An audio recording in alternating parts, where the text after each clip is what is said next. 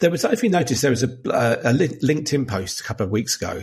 Basically, the gist of it really, and I'll put a link in the show notes, was that reverse ETL is done, and it's kind of like people are moving on from that. It's a great question. So I did see that. I forgot to respond on LinkedIn, but maybe I'll go do that afterwards. People from the outside might think reverse ETL is dead. What I can tell you for sure is that reverse ETL is not dead.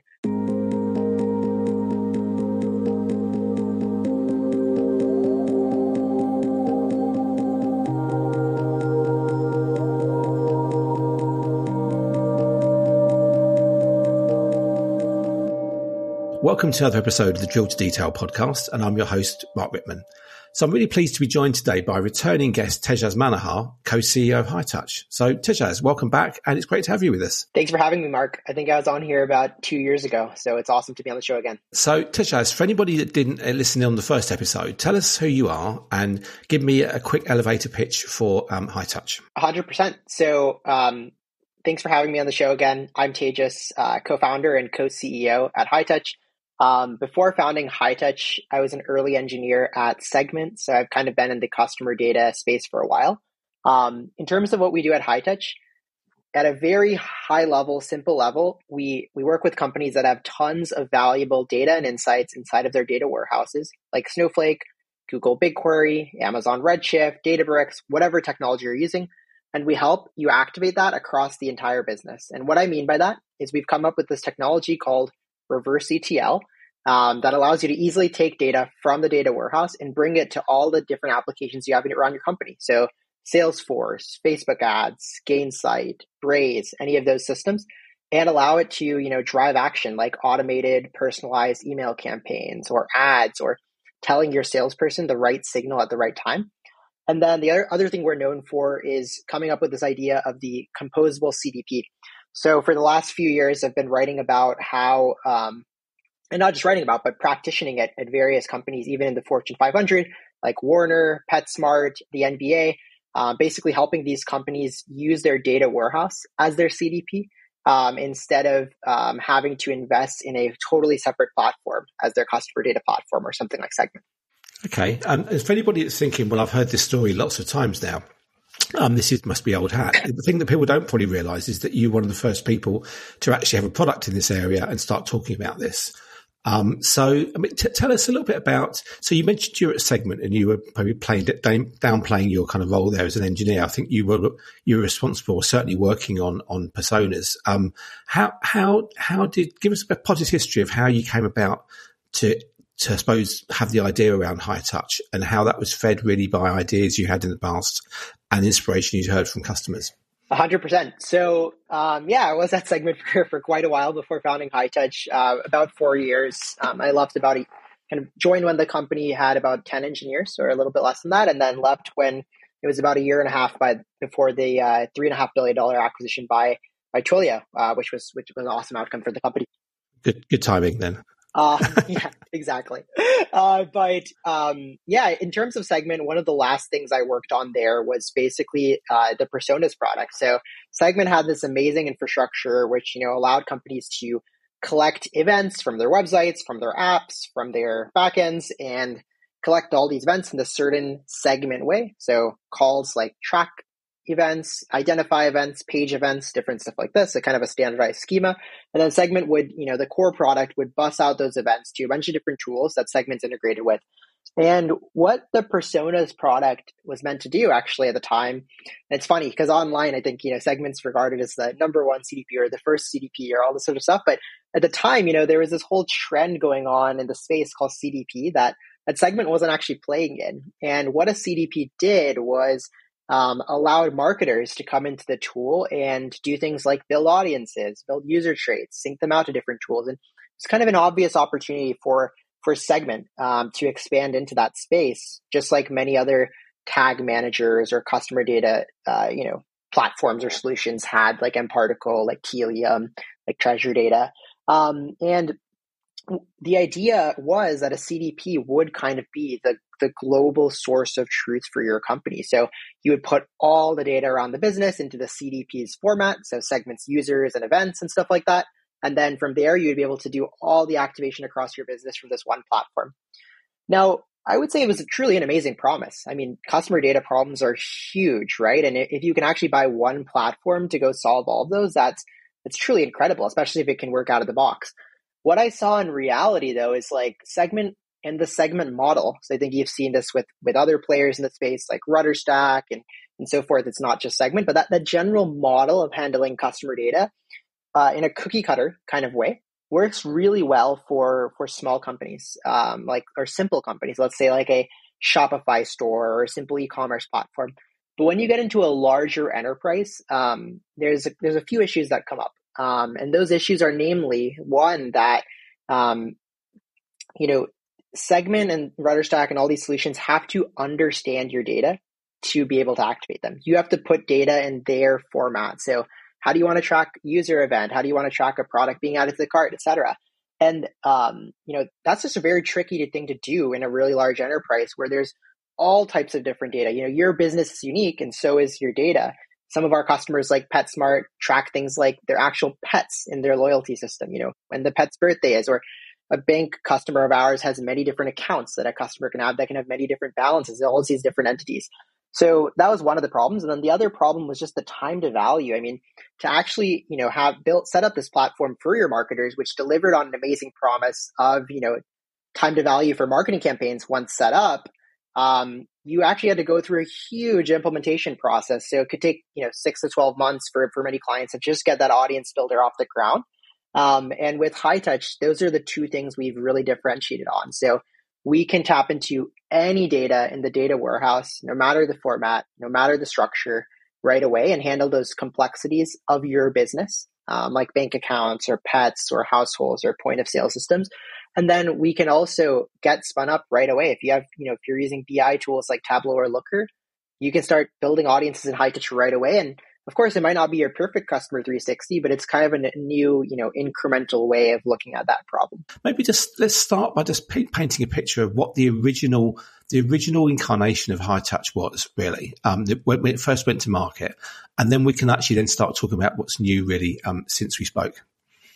When we first went to market a few years ago, I think you were maybe one of the first people who checked out our product, Mark. So thank you for that. But it was really a simple product. I mean, you come into the app, the Hightouch app, you connect your data warehouse. So, you add Snowflake or whatever it is, the data source, similar to how you would in Tableau. And then you put in a SQL query and you say, I want to sync that SQL query. Let's say it grabs all the users that recently logged in. I want to sync it to a tool like Salesforce or Facebook ads.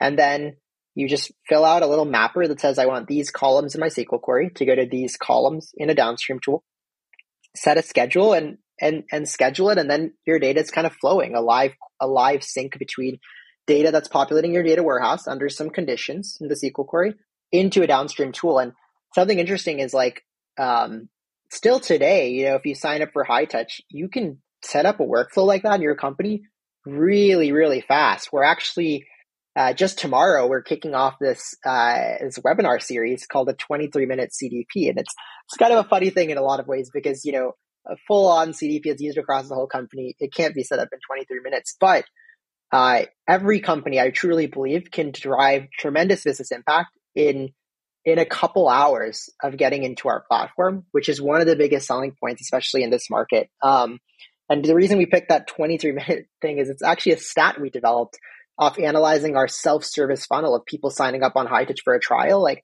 23 minutes is actually the average time it takes a new sign up to go from connecting their data warehouse to creating their first sync in Hightouch. Interesting. So we'll talk about, I suppose, new features in the reverse ETL part of the product in a sec. But there was, if you noticed, there was a LinkedIn post a couple of weeks ago from Ethan Aaron, that was it, talking about reverse ETL being dead. And he sort of said in the post, all the vendors have moved on. Instead of being use case agnostic, helping data teams move on. Basically, the gist of it really, and I'll put a link in the show notes, was that reverse ETL is done, and it's kind of like people are moving on from that. But you've actually invested quite a lot of time and money, I suppose, in new and additional features around reverse ETL. So what have you done in that kind of part of the product? And is reverse ETL no longer a kind of like an interesting area to your clients, really? It's a great question. So I did see that. I forgot to respond on LinkedIn, but maybe I'll go do that afterwards. It's funny, it's hard to do marketing as a startup, especially when you have multiple products, multiple kind of points you're trying to drive to the market in this whole movement of using the data warehouse, reverse ETL, composable CDP, thinking in a warehouse native way for things like Customer 360. So, I mean, a challenge that we've had is I think we've leaned super hard into pushing all this content around using your warehouse as your CDP, the composable CDP over the last 6 months. And people from the outside might think reverse ETL is dead. What I can tell you for sure is that reverse ETL is not dead. Actually, over half the kind of deals that are coming into our business are for just using the reverse ETL product, where there's so much value to drive from taking data from the warehouse and using it to power workflows across the business that happens in your SaaS tools, your ad tools, Slack, spreadsheets, whatever it is. So it's definitely not dead. If anything, I think it's actually become somewhat of a standard lingo amongst data teams. I've run into data teams even in the Fortune 500 that have built, quote unquote, a reverse ETL script internally. So it's quite interesting in that sense compared to, a few years ago when we were just coining the term and getting it off the ground. But I'll tell you, in terms of, the why we've invested in our reverse ETL product so much is because it's an incredibly large part of our business to date. And even the customers who use us for a CDP context are still reverse ETLing around their company. Even companies who use big CDPs are still using reverse ETL. But the ways we've invested it are, I would say, kind of twofold. One is making it easier to activate, your data off the warehouse and just easier to use the product. So that kind of goes between two things. One, there's tons of UI improvements, UX improvements that we made over the last couple of years. We really look at that stat, like how fast does it take a new user of the platform once the warehouse is connected to run their first activation? And we optimize that in the platform because we think that's super important. It's not just your first use case, it's your nth use case. So that's a big improvement area. Another one is just like integrations with BI tools. So, you can just go directly from a Looker report or a Tableau report now and say, boom, I want to, or Sigma report and say, boom, I want to sync that data. I just analyzed and drilled down and found my most valuable users. I want to sync that to Salesforce for outreach so that my sales team can act on it. I want to sync it to Braze so that we can send out some re-engagement campaigns to these users. And that's a really, really quick workflow in the product.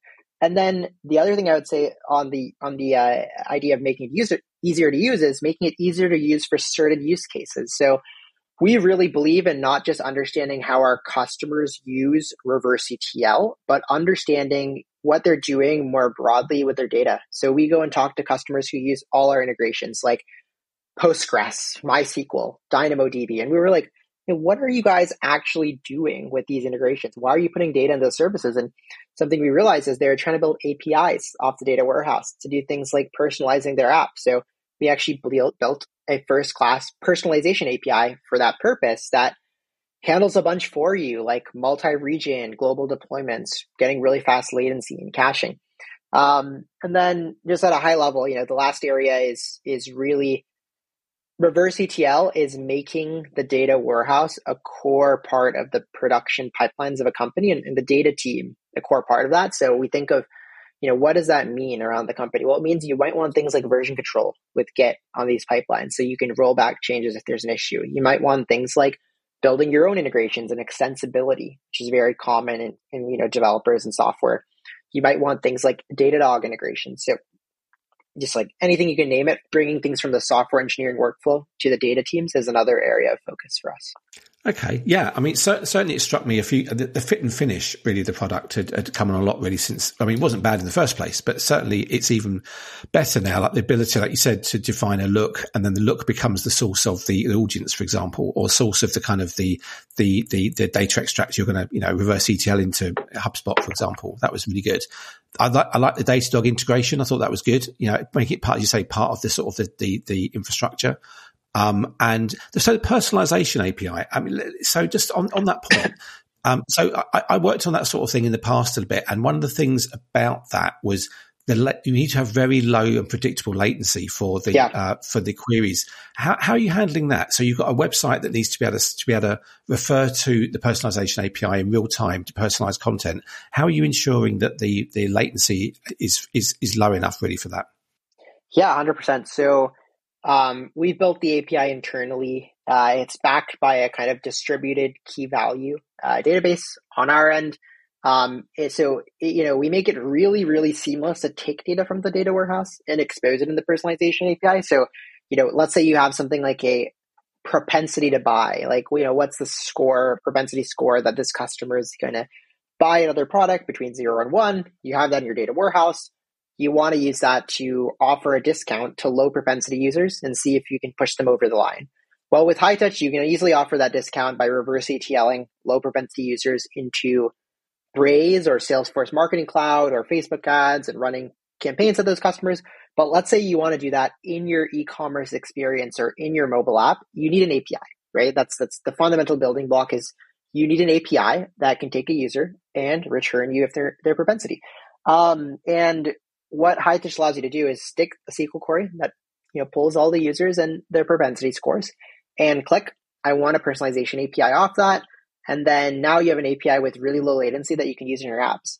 Now, in terms of how we actually do that, we don't query your data warehouse or issue that SQL query whenever data comes in. We're caching that data in our own distributed key value data store in the backend. And we have kind of almost like a CDN in front of the API so that basically, if someone hits it in India and then someone hits it in Australia, you're going to two different servers and not your US servers, so that it's really, really low latency, if that makes sense. Okay, yeah, makes sense. Absolutely. So there's all the stuff that I saw to do with reverse ETL, but then I noticed there was a new business tier and a customer studio feature in the product. So just give us a bit of a background and high level kind of, I suppose, overview of what customer studio is within Hightouch. 100%. So I imagine this podcast is mostly listened to by data professionals and data teams. So at a high level, I mean, Customer Studio, we basically founded it because we realized, hey, there's more people around the company than data people who know SQL that want to do this reverse ETL stuff. That's not actually how I'd pitch it to a marketing team, but basically, marketers, they want to get their hands on the data. They want to say, hey, I want to build a custom segment, find customers who recently didn't make a purchase, and I want to send it to Facebook. I want to send it to Braze. I want to send it to these tools without having to go to the data person, especially at larger companies. The distance between these teams, marketing, business teams, and data teams grows farther. And, people start working together through sprint processes and tickets and all these things that no one really likes in the end of the day. The future is self-serving data. And we wanted to enable people to do that directly in the Hightouch platform. So basically, Customer Studio, it started off as audiences. That's what it was initially called, but we renamed it as we started to think broader. But the idea is you can come into the platform and get this visual UI that's quite aesthetic, easy to use, very marketer friendly. It's been a huge focus of ours from the beginning. And that visual UI lets you do things like build audiences, just using kind of drag and drop filters and, stuff like I want to find people who went to the website but didn't check out, just stuff like that. And then you can preview it, you can see some stats about it, and you can activate it by syncing it to all the different channels that we can reverse ETL to. So any ad network you can imagine, any ESP, marketing automation platform. And it's fully a self-service flow for the marketer. So that's really the differentiation there with the reverse ETL product. Okay. So that's I suppose conceptually that's quite familiar, although as you say, new to Hightouch, the product. But then I noticed that you've got things in there around, say, A/B testing. So randomized audience splits, and Hightouch performance, in there. So maybe again, for anybody people listening, what is that? And, why would that be relevant to reverse ETL market and marketers, and how does it work within Hightouch? 100%. So, I mean, take things like the randomized audience splits or performance.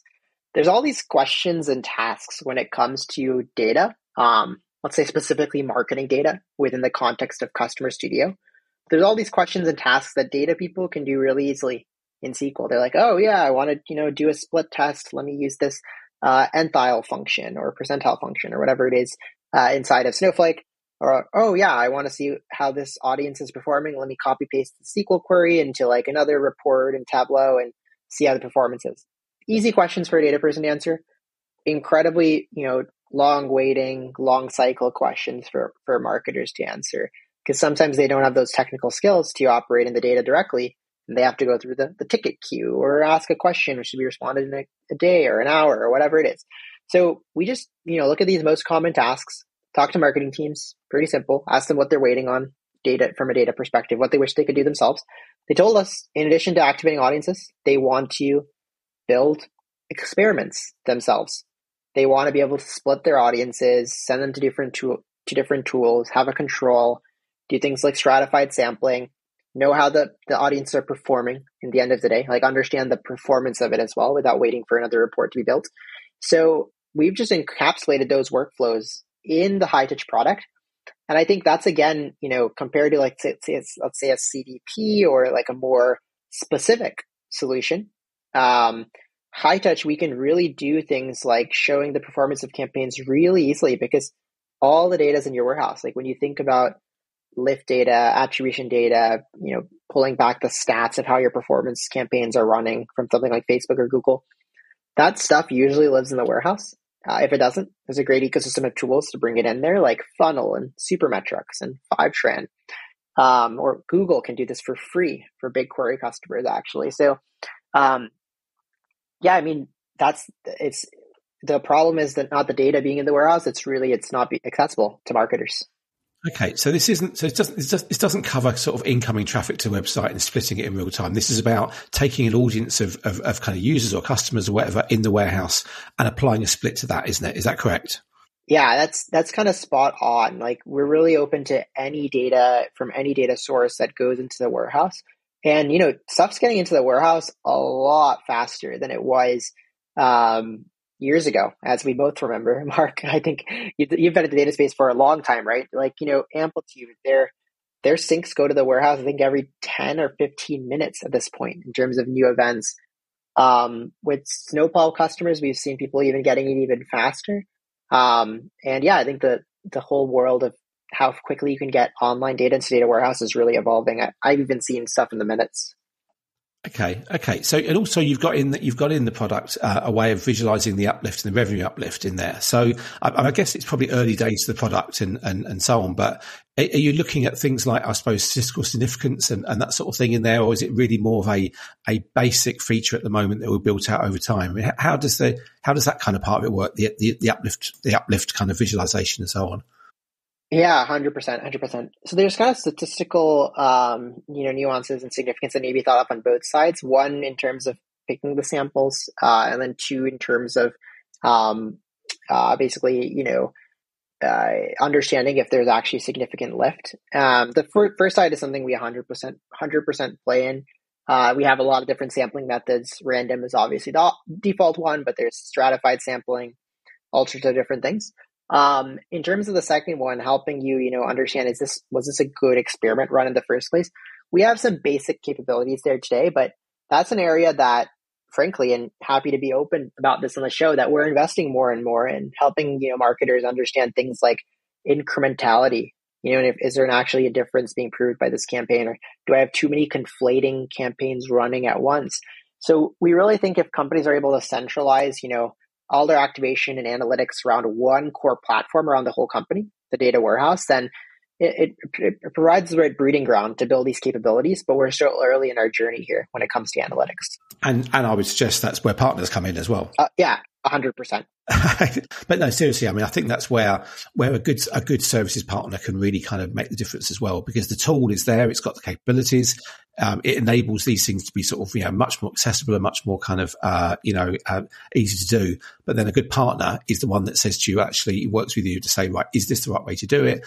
How do we interpret these results and so on? So totally. I mean, technical literacy and, experimentation literacy is a level beyond that too, I would say, is not available in every organization. And, most of the largest organizations we work with all need partners to help with those things. But if we look at looking at the CDP market in general, right? So we have, since you came on the show a while ago, we've had, a segment on the show talking about reverse ETL and Rudderstack and so on. And there's also sensors out there and so on. How do you see, I suppose, the CDP market going at the moment and the reverse ETL market? And is it one that is kind of growing? Is it one that's getting differentiated? I mean, how has it changed since we spoke, do you think, a few years ago?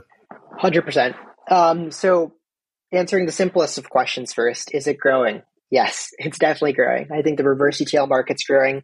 I think the CDP market is growing, both traditional as well as the kind of new CDP, composable CDP. All of this stuff is growing. The demand to use data and drive outcomes with data has never been higher and more serious in terms of the impact to businesses than it is today.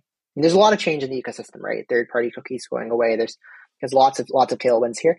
But in terms of how we see, differentiation, how we see the market evolving, I think, Hightouch was founded on the principle that the data warehouse is, I won't say going to be the single source of truth in a business, but it's going to be the closest thing to it. We actually are putting out a blog on this, but I think the whole idea of a single source of truth is kind of flawed in a lot of ways. It's always a journey, but the data warehouse in a business, no matter if you're a 200-person company or a 20,000 or 200,000 person company, is going to be the closest thing to that single source of truth and is also the most powerful technology when it comes to operating on data.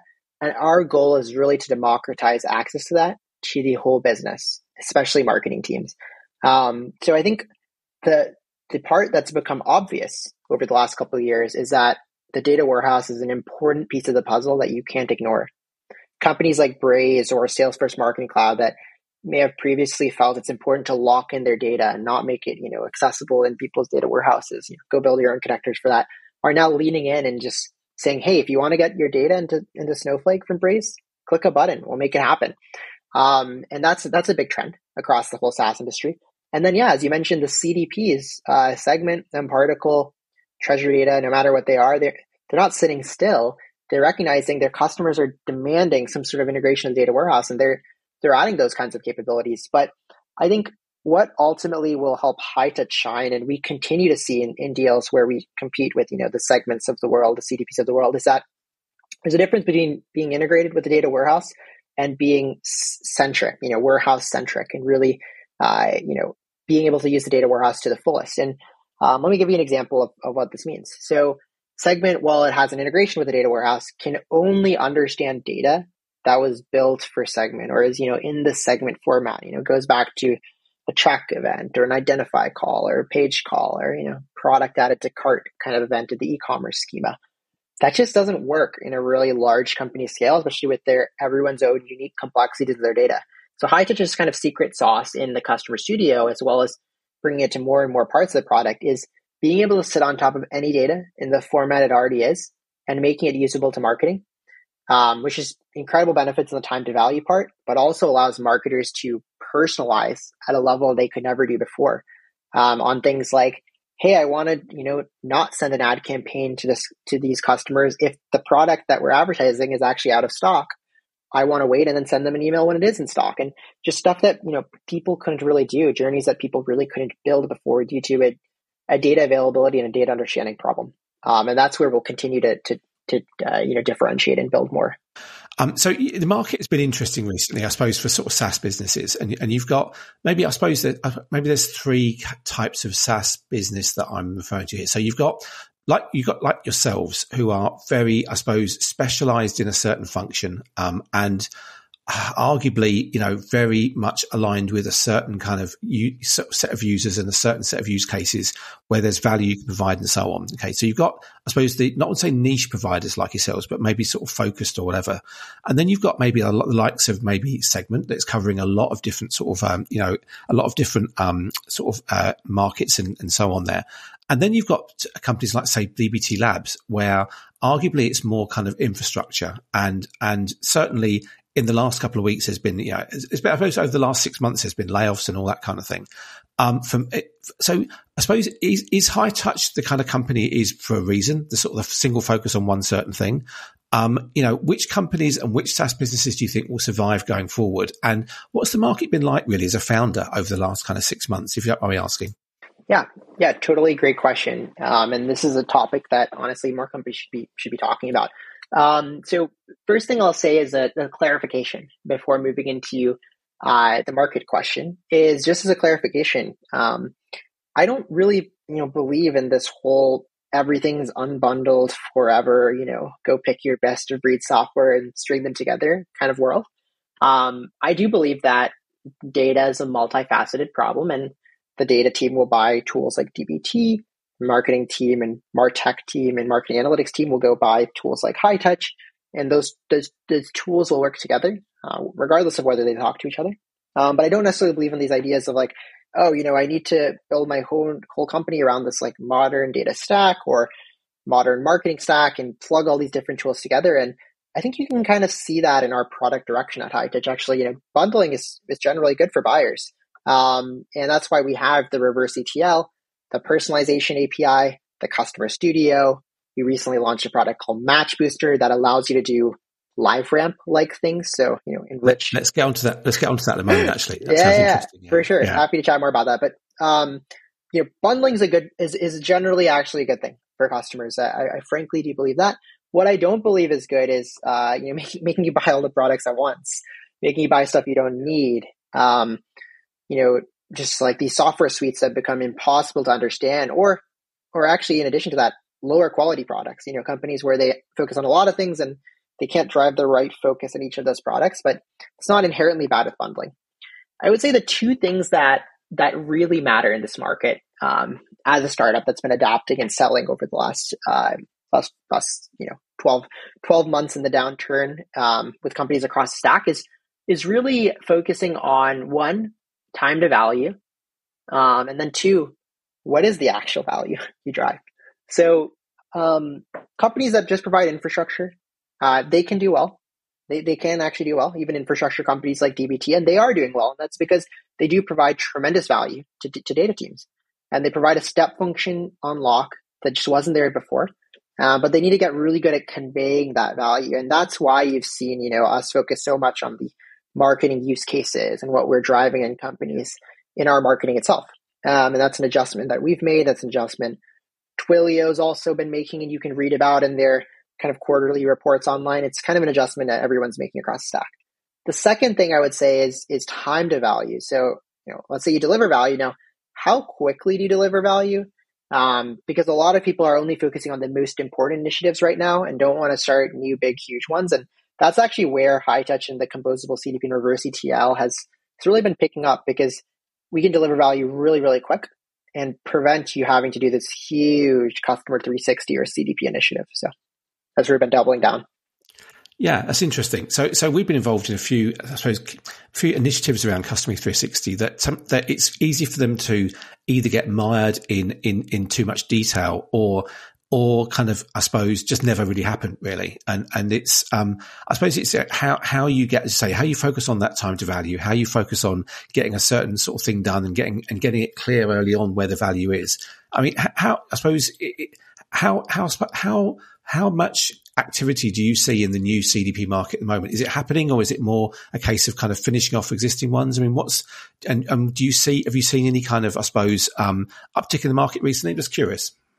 Yeah. Great question. So as a fast growing startup, perspective is always biased, due to the growth rate of the company in general. But overall, I do see that the CDP market is growing. There's more interest in CDPs. There's more RFPs being opened for CDPs by ever before. But the ones that are getting closed, unsuccessfully, getting shut down effectively, are the ones that are just kind of oriented around wanting a bunch of different features. You can see these RFPs when you get them. You can immediately recognize them. They just have all these words from the CDP vendors: identity resolution, third-party data, first-party data, this, that, just pounded, with buzzwords, versus the ones that come in and say, we need to increase repeat purchase of our customers. We have data in our data warehouse that we think can lead us to propensity and the highest value customers to focus on. We need to talk to software vendors and partners that can help make this happen. So really what we do is, we don't believe it. No one's stupid, right? These marketing teams, marketing tech teams that are opening the CDP, even the ones filled with buzzwords are not stupid or in any sense way. All these capabilities are very valuable, but in this market, for everyone's benefit, for our benefit, for the customer's benefit, we have to figure out what are the actually most valuable things that can drive the most value in the lowest time, because that's what matters in the end of the day, especially when people are strapped for resources. So we help our customers with that, and we identify those as fast as we can while making it clear that we are, a good long-term solution for the client due to our flexibility as a platform. So that's what we've been doing.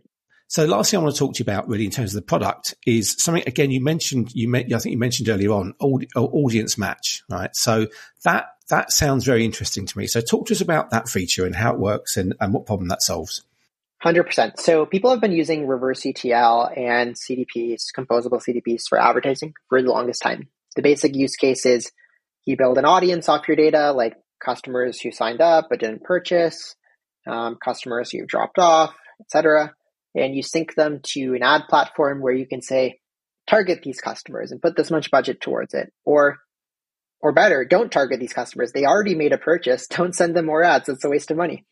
And how these capabilities work is that they rely on, Facebook, Google, TikTok, whatever, being able to match the identifiers you're sending them with the identifiers they have. So an email from your database matches an email in their database, or phone number to their phone number, right? And that's how these capabilities work, and that's how they're able to find who to show or not show these ads. But sometimes, a lot of times actually, I would say companies don't have the right identifiers to drive those match rates. So I'll give you two examples. One would be like B2B companies. They have this problem all the time, which is, they're collecting people's work email addresses, which you can use for ads on LinkedIn, but you just don't match many customers when you send a list of work email addresses to run ads on Facebook or Google. Personal email address does way better. So what Match Booster unlocks is that we've actually, made 7+ partnerships, built sort of a identity graph on our end of those data partnerships, sources like Newstar, Axiom, all the types of big data partnership companies you can imagine.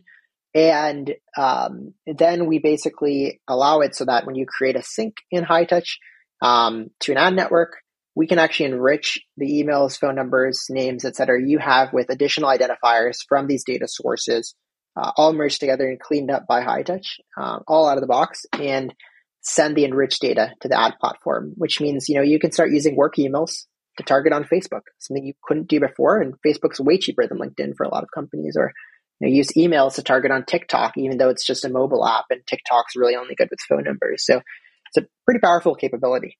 Okay, so how what's the privacy angle on that? How does that work in terms of people's expectation that you do that and so on? 100%. So now actually storing, that third-party data and managing it does come with a fair amount of liability and compliance overhead. So that's something we take off our customers' back, if that makes sense, by managing the relationships with these third-party data vendors for them, by having the contracts, relationships, secure environment all set up properly on our end. And that's actually a big reason that companies use something like a LiveRamp in the first place and want to outsource this task, whereas they often build automation around first-party data internally. So that's one part of it. The other part of it is that we've kind of audited the whole data supply chain as well. So, what data can be used for what type of activation, which data sources are compliant with things like GDPR, and that's something we are experts in and are able to help our customers with, if that makes sense.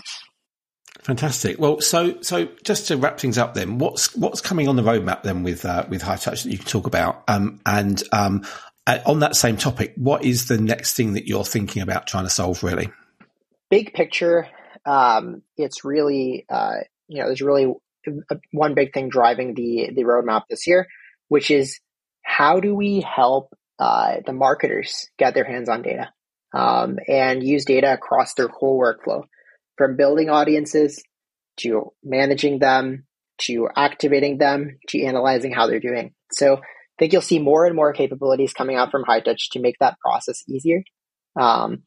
Easier than ever before, and a kind of a streamlined workflow for the marketing teams to not have to rely on data teams or technical people to get their jobs done.